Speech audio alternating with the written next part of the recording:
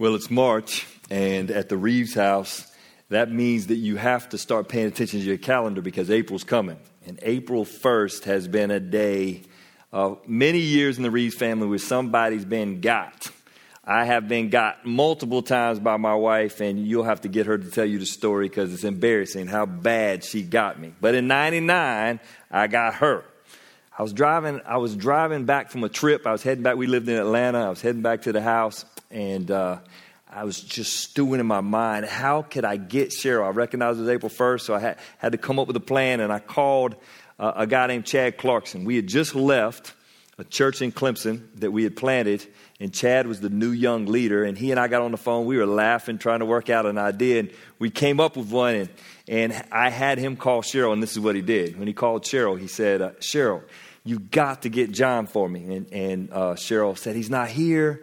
Can I have him call you? And Chad's like, you can't have him call me. I'm in jail. And Cheryl's like, oh my God, why are you in jail? And Chad went through this long, elaborate story about how he got caught with open container.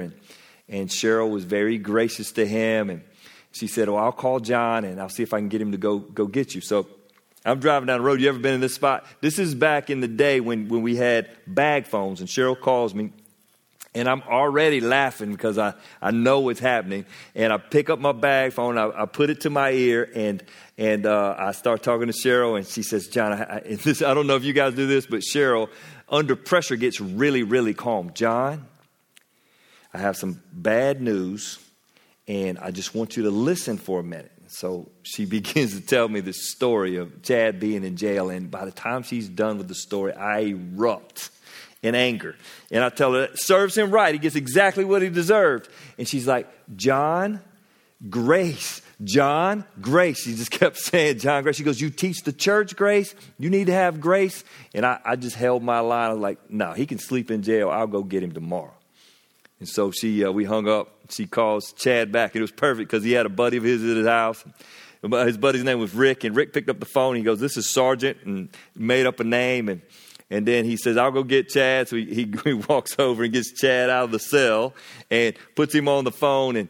And Chad goes through this story with Cheryl. Cheryl, he's got to come get me today. He can't wait till tomorrow. And Cheryl's going, Chad, I'm so sorry. He's not going to come get you. And Chad finally closes it by saying, he can't get me tomorrow. It's April the 2nd. I can't get out on April the 2nd.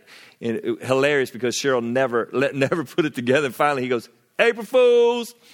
And they erupted laughing, and Rick and Chad called me, and we were laughing. I'm driving down the road, I'm laughing, and I figure I should give Cheryl like a little bit of time before I call her back. So 5 minutes, 10 minutes, I ring, and she doesn't answer. And then I wait another 5 minutes, and she doesn't answer. And you guys know what I'm thinking. I'm like, oh, crud, I am a dead man. And so finally I call back. It's been 15, 20, maybe 25 minutes. And the phone rings. It rings. About the fifth ring. My 7-year-old Isaiah gets on the phone. I go, Isaiah, where's your mama? He goes, Daddy, she went to go get Chad out of jail. And I put the phone down. We started laughing. She flipped it on me. It was the greatest April Fools ever. I hope y'all have some fun like that. This particular Sunday, I tell that story because I really want us to get that idea. Grace, Radius, grace. Let me pray. Some of y'all want to pray for me. Some of y'all want to pray for Cheryl that she's married to me. But let's pray together and let's ask the Lord to teach us about grace. Father, you are the ultimate giver of grace. Thank you for your son, Jesus. Thank you for his sacrifice on the cross for us. Thank you for your great generosity to us. Lord, as we walk through this passage that you had recorded for us, we pray that you would bring it to life for us. Teach us not just in our heads and in our intellect. We pray that you would drive it down deep into our hearts. We want to be like you, Lord. We want to be gracious. We trust you in Jesus' name. Amen. So, grace, Radius, grace. What does that look like? I think in our day and time where we pass out forgiveness like candy, We pass it out so quick, so often that this idea of grace sometimes gets diluted and we don't actually know how to use it in the real world. So I'm really excited to read this passage to you. It's in Genesis chapter 43. And if you've been with us for a little while, it's about a man named Joseph, and he is going to model for you what grace looks like. It's a shocking story. It has kind of sucked me in because I keep thinking this Old Testament, these first 5 books of the Old Testament, the majority of them are the law. And the people of Israel, they know the law. They know this one line in there that says an eye for an eye, a tooth for a tooth. Like it's an intense law. That's how the world turns. And in the midst of all that law, you're going to see this story about a man who is anything but legal. He's gracious. Let me read a little bit of it to you. Genesis chapter 43. If you remember, Joseph has 11 brothers. 10 have come to visit him and bought food. Joseph is the prime minister of Egypt. The land is in famine. And in Egypt, Joseph has stored up food to feed everybody. So these 10 brothers have come and bought food. Long story. They had interaction with Joseph, and Joseph he put one of the brothers, Simeon, in jail and told them to go home and get their younger brother and come back. If you haven't been with us, this is your first Sunday, you can go back and listen to it on podcast and get all caught up with the story. You can just go open your Bible to Genesis and read and catch up. So the brothers now are preparing to come see Joseph again. They're bringing their baby brother, and they're going to attempt to buy some more food to take back to their families in Canaan. And so the men packed Jacob's gifts and doubled the money and headed off with Benjamin. And they finally arrived in Egypt and presented themselves to Joseph. And when Joseph saw Benjamin with them, he said to the manager of his household, "These men will eat with me at noon. Take them inside the palace and then go slaughter an animal and prepare a big feast." And so the man did as Joseph told him and took them into Joseph's palace. Check this out. The brothers were terrified when they saw they were being taken to Joseph's house. "It's because of the money someone put in our sacks last time that we are here. He plans to pretend that we stole it, and he will seize us, and he will make us slaves and take our donkeys." This is pretty amazing contrast as you see the brothers who believe in the way of the world. What's the way of the world? The way of the world is payback, right? You don't pay your rent this month, it's not going to be very long until they come move you out of your home. You don't pay your mortgage, you miss a couple months, and the next thing, they're going to ask you for a short sale or they're going to foreclose on your house. It doesn't take long, right? Well, we all know the way the world works. It's payback. You pay for what you get. And the brothers completely believe in payback. And when they hear that they're going to Joseph's house, they think the worst because they know the way of the world. I want you to understand something. The way of the world is consistent. It's consistent across all religions, virtually, right?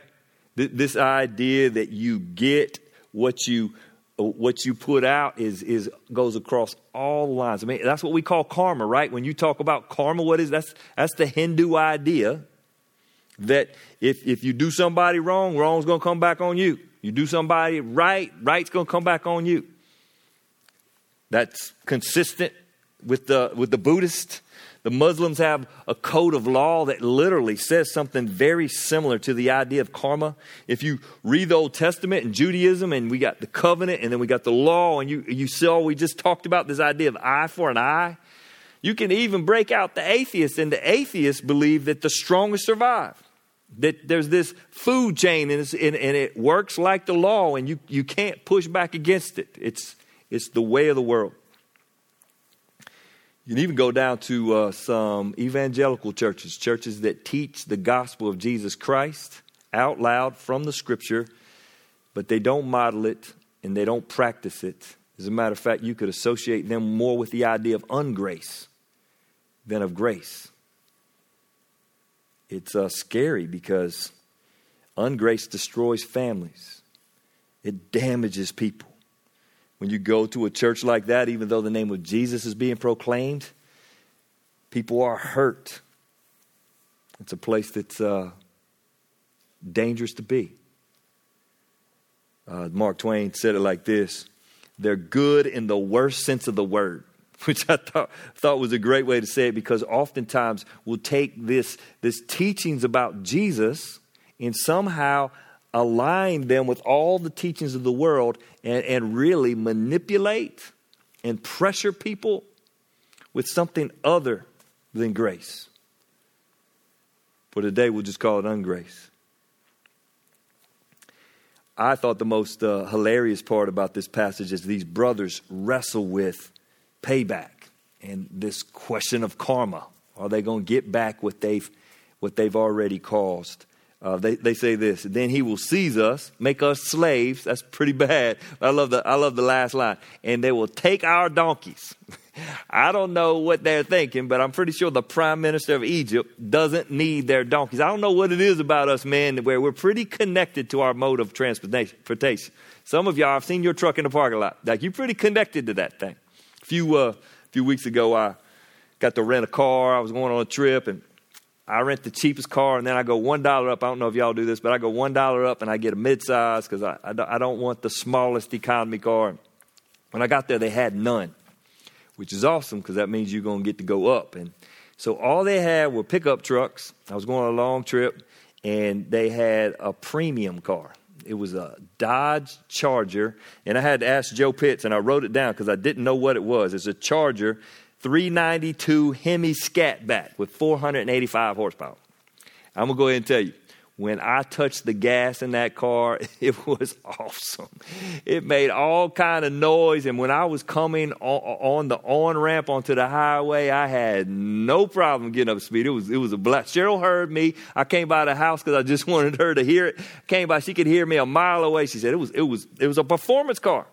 It got it done. It even had the heated steering wheel. That thing was, I get it. So I get this attachment to our donkeys. There's this weird thing among men. We know the way of the world. We know that there's payback. And somebody's going to come take my donkey because I've done something wrong. These brothers are wrestling with this truth in this world, that there is no grace, that everything is payback. And then on the flip side, in the same group of verses, you got Joseph, and he's already distributing grace. He looks different. See how it reads in verse 16? These men will eat with me this noon. Take them inside the palace. Then go slaughter an animal and prepare a big feast. Break out all the fixings for him. We're going to celebrate. He's giving them something that they don't deserve. Anybody know the definition of grace? Some of you grew up in church. You probably heard this over and over. Unmerited favor. The definition I like is free and unmerited favor. You get it? Like there's nothing you did to earn it. It's free. It's given to you. It's unmerited.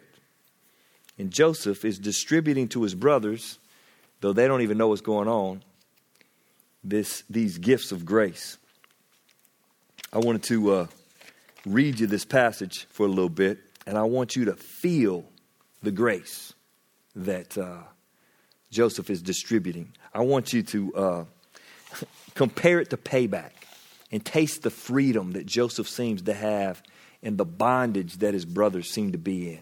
Check it out. The brothers approached the manager of Joseph's household, so they're coming up to the door, and they spoke to him at the entrance of the palace. Sir, they said, we came to Egypt once before to buy food. But as we were returning home, we stopped at night and opened our sacks, and there we discovered each man's money, the exact amount paid, was at the top of the sack. Here it is. We've brought it back with us. You get it? They believe in payback. Hey, that no comprehension of grace. Somehow we got this money. We're getting it back to you. We're making everything right. We're even. It says, we also have additional money to buy more food, and we have no idea who put the money in our sacks. Pretty cool response from the manager. Relax. Don't be afraid. Your God, the God of your father, must have put the treasure in your sacks. I know I received your payment. He relaxes them by speaking their language of payback. And then he released Simeon also and brought him out to them. Follow with me a few more verses. I really need us, ladies. I need us to get this concept of grace. The manager then led the men into Joseph's palace. He gave, grace, them water, to wash their feet and provided, grace, food for their donkeys. And they were told that they would be eating there, so they prepared their gifts for Joseph's arrival at noon. I don't know about these gifts that they brought from Jacob. They're bringing them to the prime minister. They don't know that it's Joseph yet. And so in many ways, they're bribes. They're payback. They're their way to have influence. When Joseph came home, they gave him gifts that they had brought him and bowed low to the ground before him. And after greeting them, he asked, "How's your father, the old man you spoke about? Is he still alive?" Again, what you think the brothers are thinking? They're thinking grace. The prime minister remembers that our dad is old and that he might be a little sick. And he's asking about it. He's extending to them. Yes, they replied, "Our father, your servant, is alive and well." And they bowed low again. And I want you to catch this next phrase. Joseph looked up at his brother Benjamin. NIV reads like this. And he lifted his eyes and he saw his brother Benjamin. You can imagine them bowing down on the ground, all 11 of them. Who knows what order that they're in. And as they come up, and I don't know if Joseph bowed to them or exactly what happened, but as he lifted up his eyes, he sees his baby brother Benjamin. The only one of the 11 brothers that was the exact same blood as him, right? Same mom, same dad. Their mother Rachel died at the birth of Benjamin, and he hasn't seen this boy for a long, long time. And there he is, his blood brother. It seems like this kind of amazing moment for him. And it seems to stir this grace that's already within Joseph. And he asks a question. He keeps his disguise on. He says, "Is your younger brother the one? Is this your younger brother you told me about?" And Joseph asked, "May God be gracious to you, my son." And then Joseph hurried from the room because he was overcome with emotion for his brother. And he went into a private room where he broke down and wept. I don't know about you, but I had a few moments like this in my life where I really want to retreat because my emotions are out of control. But this one's particularly beautiful because you're talking about 20 years since Joseph has seen his baby brother. So he sees Benjamin for the first time, and he's already, as we talked a few weeks ago, got this posture of reconciliation. He's already positioned himself where he wants to receive his brothers, but he's been testing them. As many of you heard last week, he continues to test them. And it's not quite the end of the story, but here it is. Benjamin's really alive, and there's all this joy and probably pain as well welling up in him, and he weeps and he weeps. I love verse 31 because this is what I would do. And after washing his face, I need some hot water to get the red marks out of my eyes if I've been crying much. He washes his face and he came back out, keeping himself under control. And then he ordered him to bring out the food. And the party began. The waiter served Joseph at his table, and his brothers were served at a separate table. And the Egyptians who ate with Joseph sat on their own table because the Egyptians despised Hebrews and refused to eat with them. And Joseph told each of his brothers where to sit. And to their amazement, he seated them according to their age, from the oldest to the younger. So I don't know, in my mind, I got 2 white Sam's tables. You know those ones that you pop them up? So I got them on a line like this, and the chairs are all lined around. Or perhaps it's 3 white Sam's tables, and all the brothers are on one side. That probably would work better. And he starts over here on the left with his oldest brother, Reuben, and he works his way all the way down the line, one at a time. And at the very end, he puts Benjamin. Now, it's easy to understand how he put Benjamin at the end because he's clearly the youngest and he's the one who wasn't here before. But lining up the other 10, that's shocking. One of my professors back in college, we called him Dr. Dave. And he had his doctorate in ceramic engineering, but he loved the Bible, and he did the math on this. There's 1 in 39,917,000 chance that anybody would randomly be able to get all those brothers in their right seats. Now, some of them probably clearly looked older than others, but many of these guys they're up in age, and so they'd be very difficult to tell. And Joseph lines them up and just enjoys the moment of the brothers being wowed by his understanding. And then there's this really great moment. It says, Joseph filled their plates with food from his own table, giving Benjamin 5 times as much as he gave the brother. So I imagine Joseph going over to his table. I don't know what y'all like to eat, but I love my wife's mashed potatoes. I don't know what she puts. Lots of butter. I know he fills his plate up with mashed potatoes, and he goes over to Reuben's plate. And I don't know. I got him with a big metal spoon, and he's scooping it out. He puts a spot on Reuben. He slides down the line and puts it on somebody else, and he's working his way down the line, and maybe Dan's in the middle, and then he gets down to Benjamin. I don't know. This grace in him. This love for a younger brother, Benjamin hasn't earned any of it, but he just loves him. And I can just imagine taking 5 scoops, and popping them on Benjamin. Then he works his way back down. I love some turnip greens. I don't know if you like them. I need some ham in it to make it just right. And some onions, a little bit of onion in there. But it starts with the turnip greens and scoop for Reuben, and then 5 scoops for Benjamin. And you pick what you want.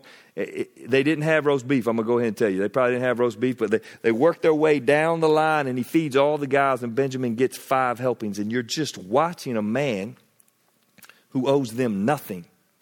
If he owes them anything, he owes them revenge or justice. Instead, he's distributing grace, and he's distributed it literally with a spoonful.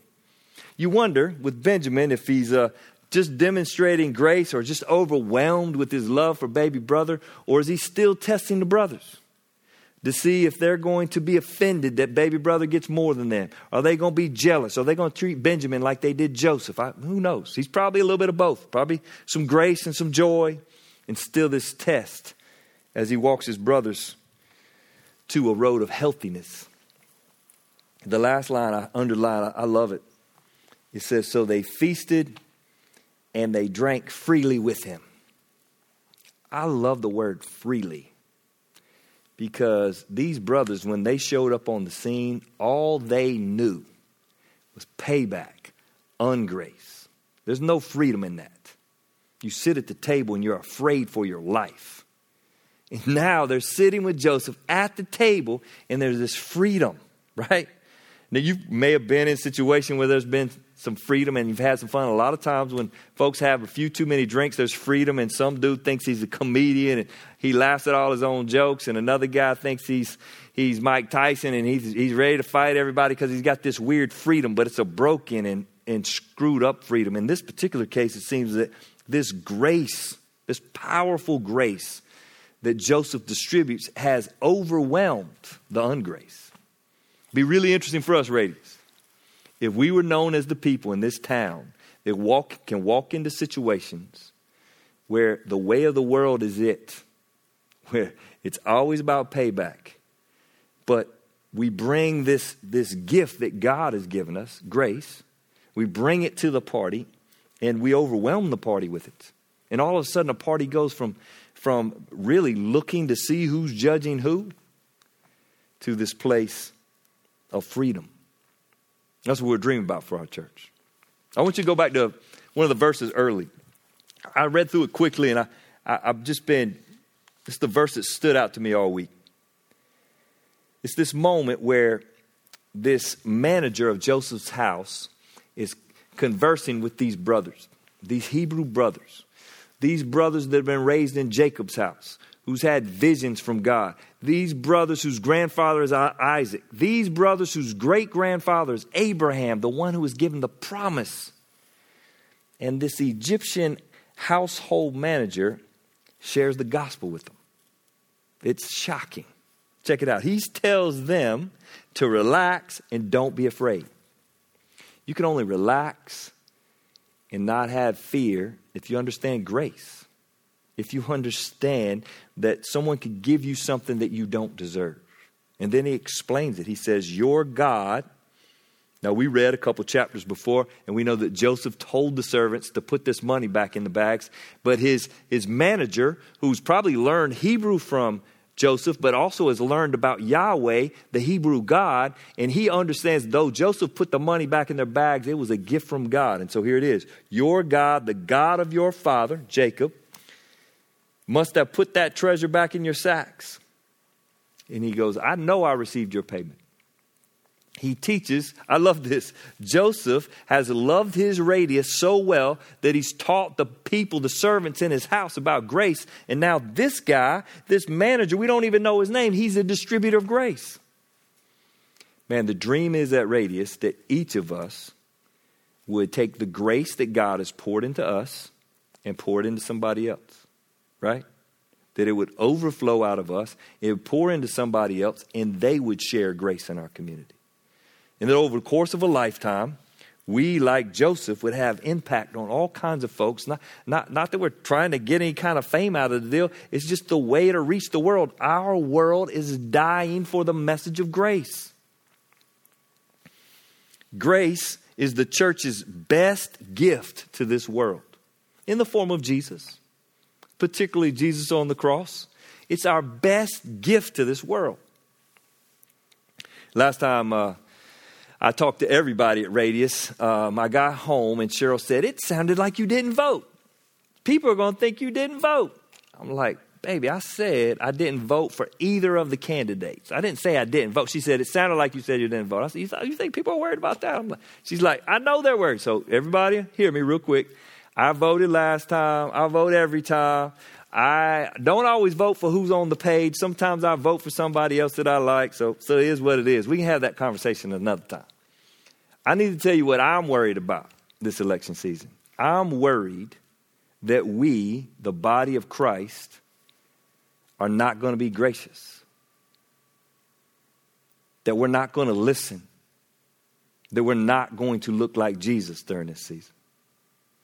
It's this gift that we have in our pocket to take out of here and walk into our neighborhoods and on our jobs and give it away. There's a story of a conference in Britain, and they've got all these scholars and a variety of religions gathered together.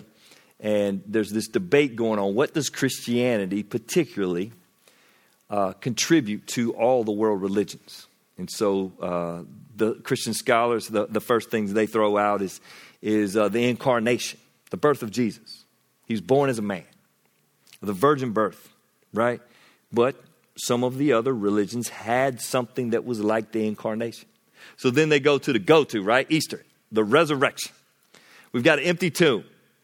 And so a couple of the other religions actually had a story somewhat like that. Now, they couldn't prove it like we can in Christianity and use it as apologetic, the empty tomb. But nonetheless, they had a story of some sort of a resurrection. And evidently, C.S. Lewis was not in the room. And C.S. Lewis walked in the room and he's like, what's the debate about? And everybody's like, we're just trying to determine what is the particular contribution that Christianity has to all religion. He goes, that's easy. It's grace. It's this idea that the followers of Jesus have been given something. They didn't earn it. Unmerited favor, which is a terrific part of our heritage and core to our theology, is that you and I did not deserve to know God, but he invited us into relationship by sacrificing his son on the cross. We call that grace. It's embedded in all of Jesus' teachings. The teachings of Jesus, if you go Matthew, Mark, Luke, and John, they are some of the stories that he tells. I mean, the miracles are terrific, but some of the stories that he tells are just shocking. The one as a kid that bothered me the absolute most was this story in Matthew. It's in verse 20. It's called the parable of the vineyard workers. You remember the story? So there's this farmer, and he hires some guys early in the morning. They go to work. They work all day. He hires some guys at 9 in the morning, and they go to work, and they work all day. At noon, they work all day. At 3, and they work the rest of the day. And he hires a few at the very end of the day, like 5 p.m., and they work all day. And at the end of the day, he gets his foreman to go pay everybody.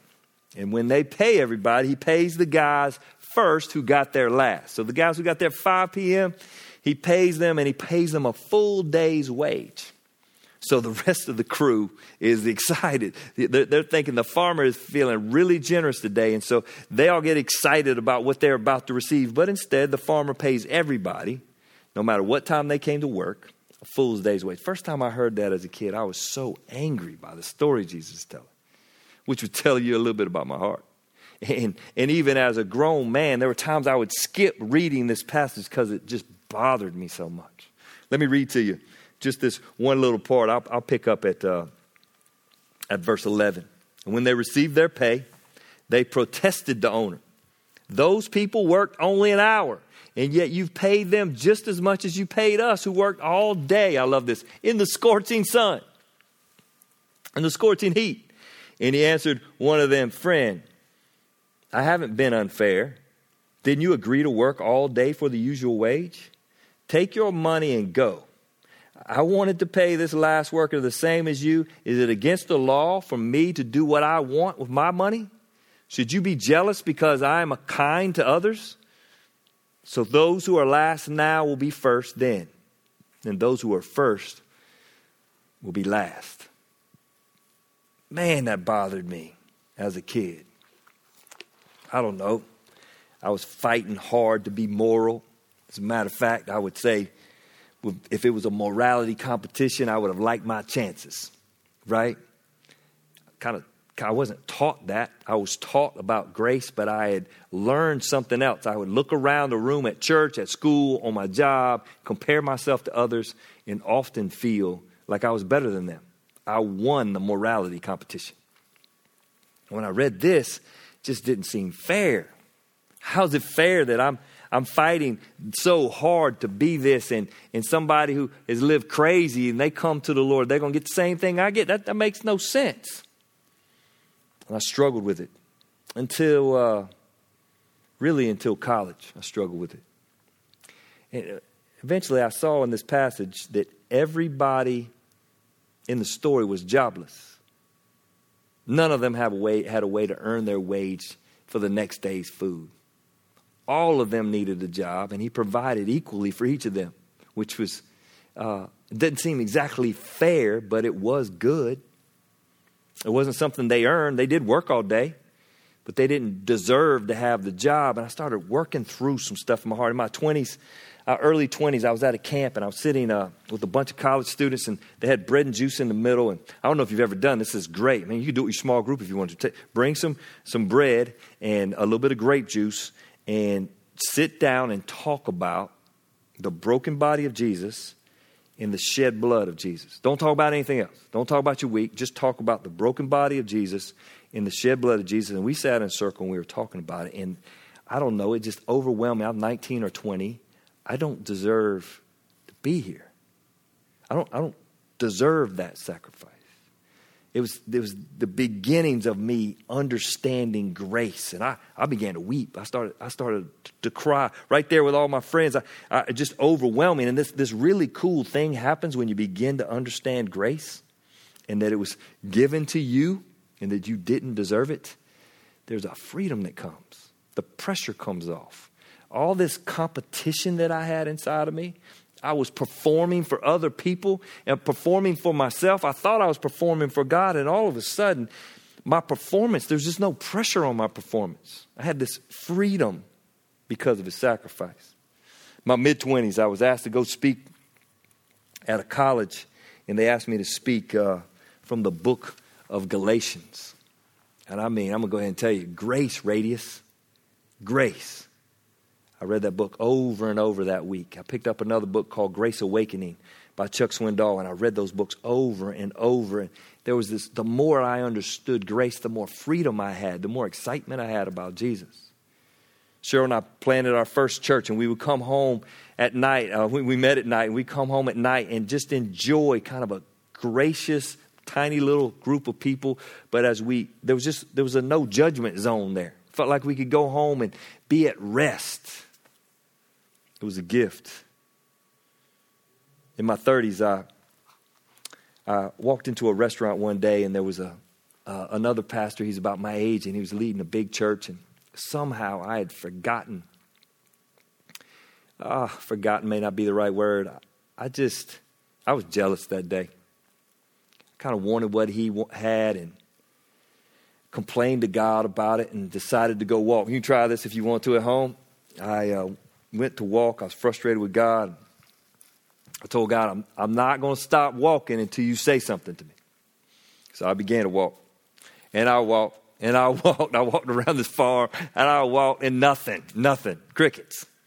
And finally, toward the end, I really felt God, not out loud, wasn't written in the dirt.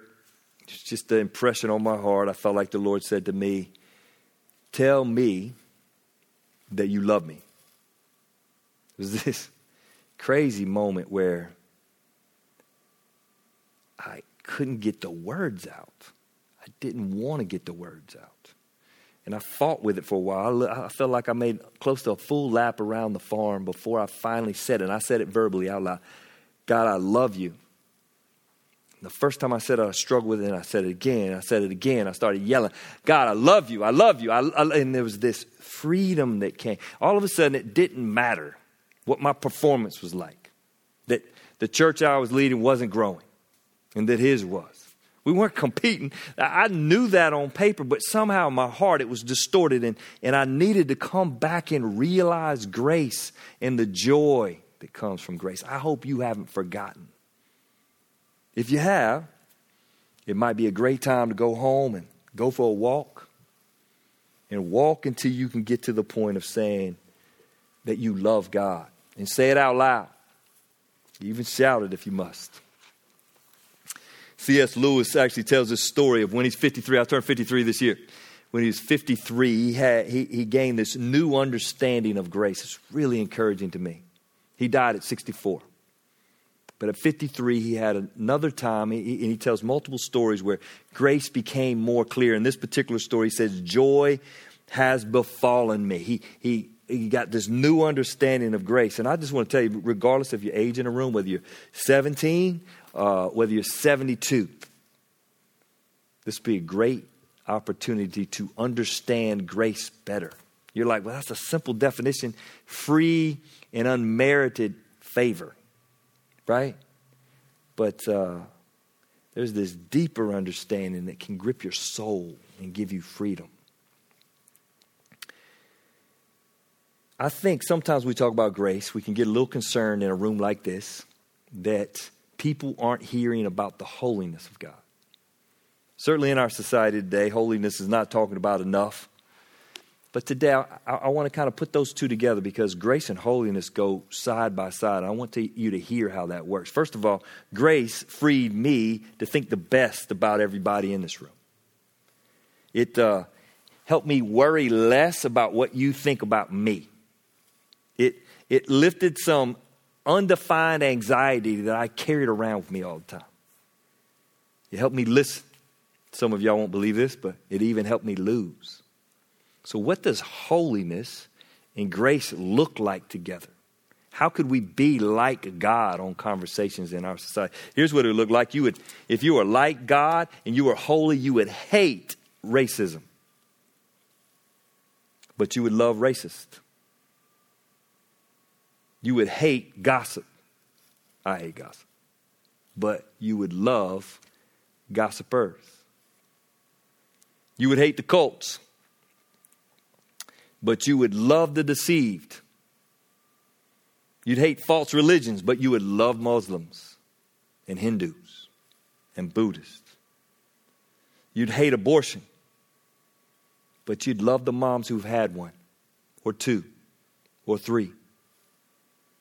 You'd hate drunkenness, but you would love the drunk. You would hate you'd hate the drugs, but you'd love the drug addicts. We could go on and on. You'd hate divorce, as Malachi says, but you'd love the divorcee.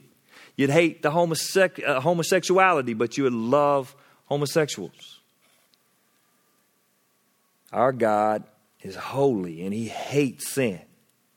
But he loves people, and we're supposed to be his ambassadors. We're supposed to be the grace distributors in our county right here, in this part of the state, in the Midlands. We're supposed to be the grace distributors. People are supposed to know about God and who he is by the way we interact with them. So we can make clear statements about sin, but man, if you miss it and you don't love people, then you don't get God. And some of the stuff out there that I hear these days seems like we not only hate sin, but we hate sinners. Really bad news about that is you're a sinner and I'm a sinner. And I'm so glad God loved me. There's a story that I've heard a couple times lately. If you grew up in church, I can still remember it when I heard it as a boy. It just grabbed me. It was a story of a man who worked for a train company, and his job was to operate the drawbridge where the train came over. Some of you grew up, you've heard this many times, and some of you may have never heard it before. And he had this little 8-year-old boy that he loved. And they hung out, they fished, and they hunted, and they had this deep relationship. And this little boy loved trains, loved his dad's job, and even loved the people he liked to see all the people in the trains as they come flying by on this big drawbridge that his dad operated. And so he'd go to work with his dad on a regular basis. And one particular day, the boy was out playing. He looked out and he saw a train coming. He could tell his dad was distracted. And so he ran and was waving for his dad. And his dad didn't see him. And so he had learned from his father about this little red lever that if at the last minute you needed to get the bridge in place quickly, you pull the red lever. And so the boy rushed over. He's just 8, leans down in the hole where the red lever is, and he pulls it. And when he pulls it, he slips and he falls down into the gears that caused the bridge to close so that the train could pass. The dad saw at the last minute this little boy that he loved fall into the gears, and he was watching the train come close now, and he had to make this split-second decision to either push his lever that would cause the gears to crank, that would crush his son, but it would save all the people on the train. And as the story goes, the dad decides to save the people, even though the people don't know the sacrifice. As a matter of fact, you can imagine the people coming across that bridge that particular day and seeing the dad in anguish and having no idea that the blood of the son has been spilled on their behalf. Sound like a story you know? Yeah, that story about God the Father crushing his son is not because the son was trying to fix it. The son actually volunteered to fix it. The father asked him to fix it. The son is crushed by the father, both of them agreeing to do this on purpose because they wanted to save you. That's grace. Jesus was crushed on the cross to give you the free gift of salvation. I hope you've believed. Many of y'all gone to church for a long, long time, but you don't understand grace. You know church, you know the rules, you know what's expected, but you don't understand grace. Man, don't nobody want to know the Jesus of ungrace. Do you know the Jesus that gave you something you didn't deserve?